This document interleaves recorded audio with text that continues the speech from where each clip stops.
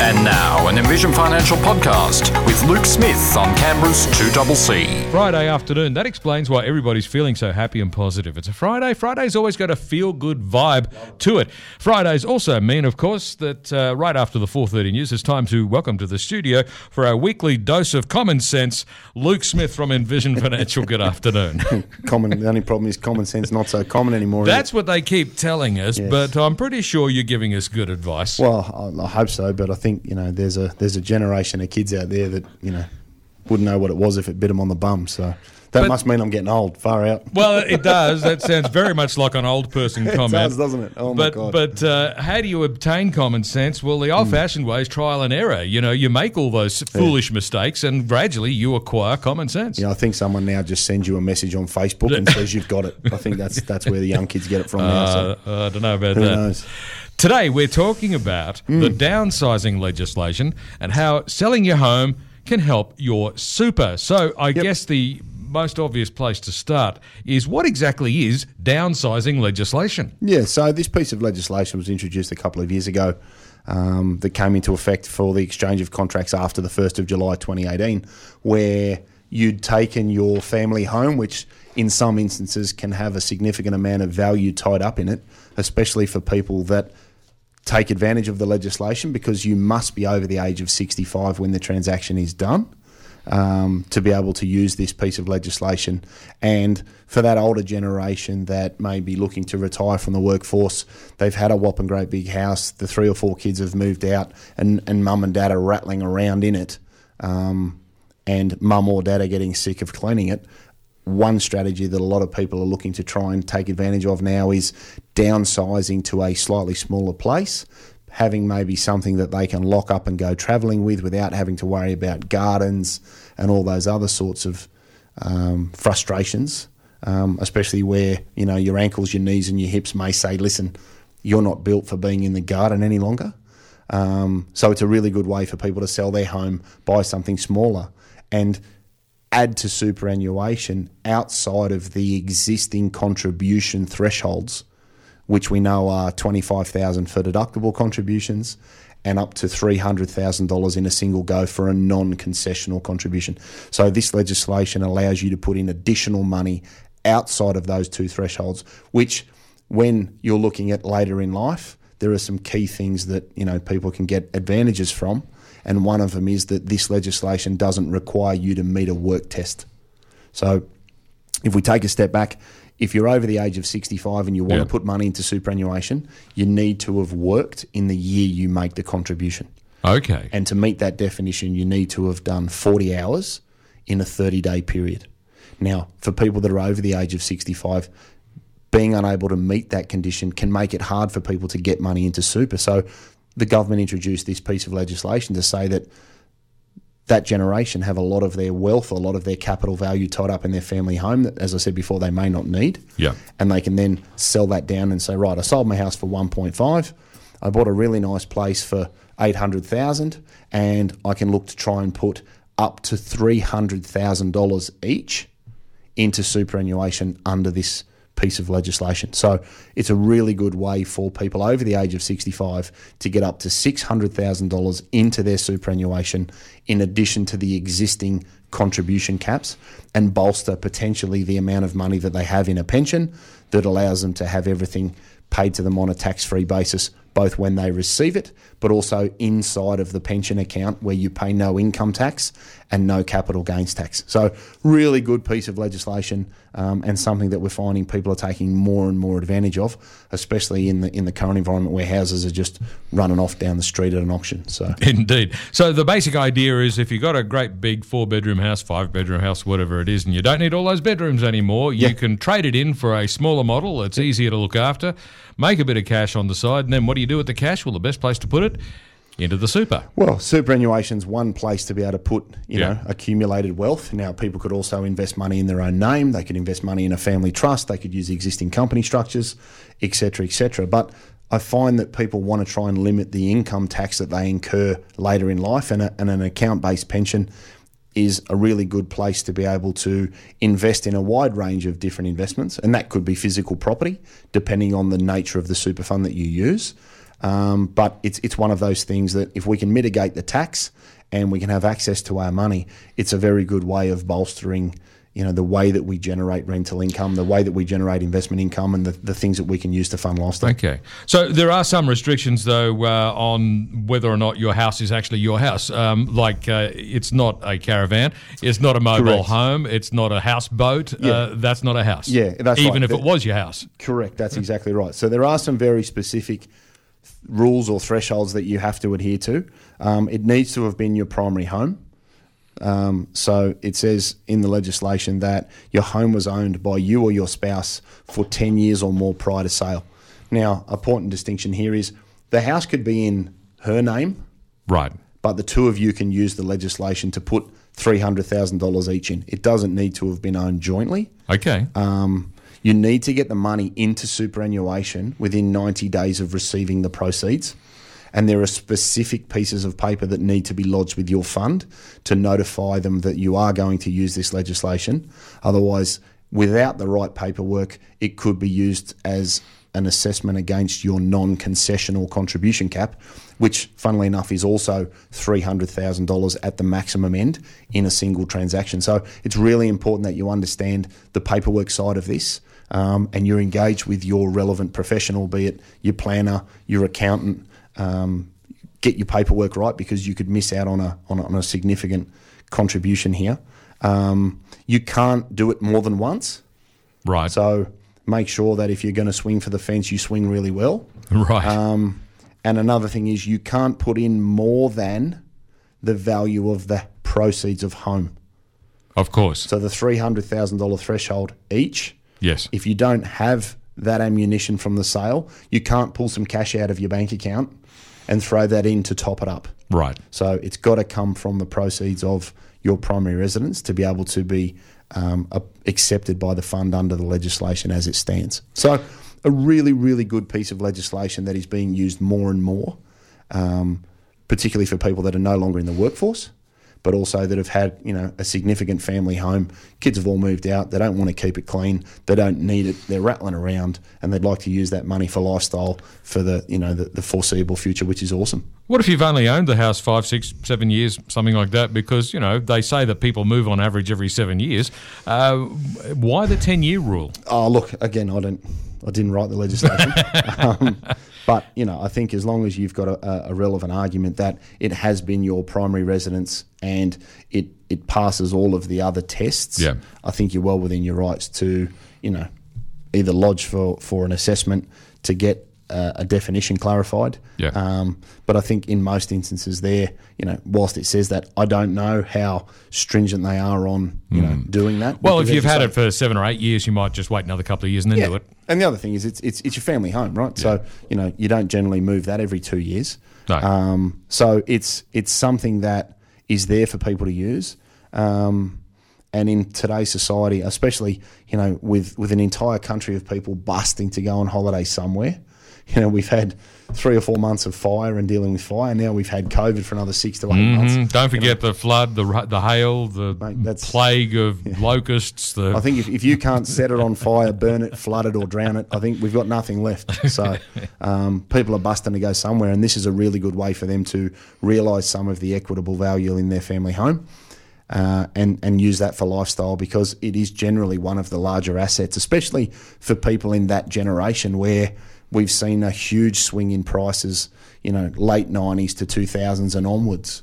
I see people that go, oh, well, I sold this for 1.5 and I paid $200,000 for it a million years ago. It's a really good way to top up super, top up your trust, and have access to liquid capital, because it's all well and good to have a lovely, great big home that you live in, but when it comes to funding lifestyle, it's harder to generate income in the current environment, because what bank rates are offering, cash is paying nothing, fixed interest is very limited. So people are looking for other opportunities to generate income. I guess there are benefits too for people that might only have a smaller nest egg, and they might be perhaps qualifying for a part pension. If they sold their house and had all this money, it might be a problem for them unless they put it into superannuation. Well, and again, it's a very good point. They're going to get you on both sides there. So one of the downsides of this legislation is that the capital is accessible where you are of age pension age. Okay. So this isn't all cupcakes and rainbows. Right. People need to keep this in mind, because in the exact scenario that you talked about, you could have assets that are under the threshold limits receive the full age pension. You could have a $1.5 million house that's not accessible under the Centrelink tests. You could sell that. You could buy an $800,000 place, and there's $700,000 of accessible assets that, if you've got $100,000 or more in your existing super fund, off the top, mate, I think the maximum threshold's about $830,000 at the moment. You blow over that, you could potentially lose your age pension benefit. So you need to do the math on this. So there's a bit of juggling to do. Yeah, and again, it's going to come down to always keeping in mind that the assets, whether they're inside or outside of super, are accessible. Yeah. And there are some strategic considerations there for people as well, because if you've got one spouse that is of age pension age and the other isn't, assets in accumulation phase for super do not count under the assets test. So you could potentially put money into superannuation for one part of a couple and not have those assets assessed where there's a difference in age that is rather significant, because she may be of age pension age and he isn't. Yes. And if you put the money into superannuation and don't start a pension, then those assets are exempt until the younger person reaches age pension age. So there are some strategies and some finessing here that people need to be mindful of. It's not just, hey, race out, throw it into a smaller house, cash up, and then keep getting the age pension. You need to go into this with your eyes open, because you can get caught, and it's something that people need to be aware of. All right, so how can people use the legislation to greatest benefit, and what should they remember? Yeah, so I think one, Centrelink, very, very important. If you're already receiving a Centrelink benefit, do your numbers, look at the asset test, look at the income test, and have an understanding of how Centrelink will assess your new position, because you have an obligation to tell them within 14 days of it changing. Yeah. Think about this legislation for the self-funded people. It's a really good way to add additional capital to what could otherwise be a completely tax-free structure where you draw an income stream out of a pension. That's very advantageous, because the difference between accumulating superannuation and paying up to 15% tax on earnings against having a tax-free structure that you could access money from throughout the year is potentially a very large tax saving, and again, you maintain a lot of liquidity. So think about using the downsizing legislation in conjunction with the non-concessional thresholds. So that would allow up to $600,000 each within a couple, where you're under age 65 and don't have to meet a work test. You could actually get $1.2 million of capital into the superannuation environment, which is very appealing, because, as I said before, if you can make all of that tax-free by starting an income stream, that's definitely better than paying tax. Use some of the proceeds potentially to make contributions to superannuation where you can meet the work test. Some of the sale proceeds from your home could be used to make a deductible contribution. So think about or consider your tax requirements in the year that you sell the house, as it may allow you to increase your deductions. You may be working part-time, you may have a fully taxable pension from the government. There's a range of other things that you could be receiving that are taxable. So using some of the proceeds could allow you to make a deductible contribution and improve your tax position. You could use it as a state equalisation, so you could put money into a spouse's name that doesn't have a significant amount of super, so you could equalise things. In relation to the transfer balance cap, you can be over $1.6 million, make a contribution under the downsizing legislation. You will still be in excess of the $1.6 million limit. It will just mean that any earnings on the money that have gone in will pay 15% tax. So just because you've got a government defined benefit pension and you've gone over the assessable limit of 1.6, it doesn't preclude you from using this piece of legislation, which again is extremely advantageous, and something that people can consider where you've got PSS, CSS, MSBS, DFRDB that are accessible against the transfer balance cap. So think about that as well. I've also got in there, if you need to meet the work test, go out, find a job. Yes. Because that'll let you put another $100,000 in the 12 months that you do meet the work test. So that again is advantageous. And like everything, there's paperwork here. Make sure you fill out the right form, and you've got to get it lodged in time. Correct, that's right. You've got to have the proceeds from the downsizer contribution within 90 days of receiving them from sale. Don't muck around with that. It's a bit like 30 June. Don't get cute. No. Don't be that person, because it's very hard to sell your primary residence twice. Yes. And if you have used it once, you don't want to miss out on the opportunity to do it again, because the legislation doesn't allow for it. So understand what you need to do, be prepared, and give yourself plenty of lead time. Speak to your superannuation fund. Look, what paperwork do you want? What do we need to complete? How would you like it provided? The last thing you want to do is assume that you can scan it in when they want it posted in an original, and you don't get it any time. So, as I say, don't be cute. Don't play with this. Be diligent. Understand what you need to do. Get your paperwork lodged. Understand the implications for Centrelink so that you can make an informed decision and make the most of this opportunity to bolster the amount of income you get in retirement. And we're talking about the downsizing legislation and how selling your home can actually help your super. So we've covered pretty much all of the important points, I think. But Luke, what should people consider when thinking about this strategy? Yeah. So look, if we touched on a few of these before the break, but I think if we keep in mind that there is an impact for Centrelink, so understand what's going to happen, because you can be assessed against the income test or the asset test. And you need to be comfortable that you understand the implications, because the last thing you want to do is race out and do this and find you've just lost the age pension and you can't get it back. Remember, don't leave it too late. There are time limits and there's specific paperwork that needs to be lodged. So be mindful. Cross your T's and dot your I's. There you go. Measure twice, cut once. It's better than crossing your I's and dotting your T's. That's exactly right. Measure twice, cut once. Remember, it's for people over the age of 65. So if you're 62 and going, whew, I've got a massive house, let's get onto this, slow your roll, cool your jets, wait a couple of years, hit 65 and go from there.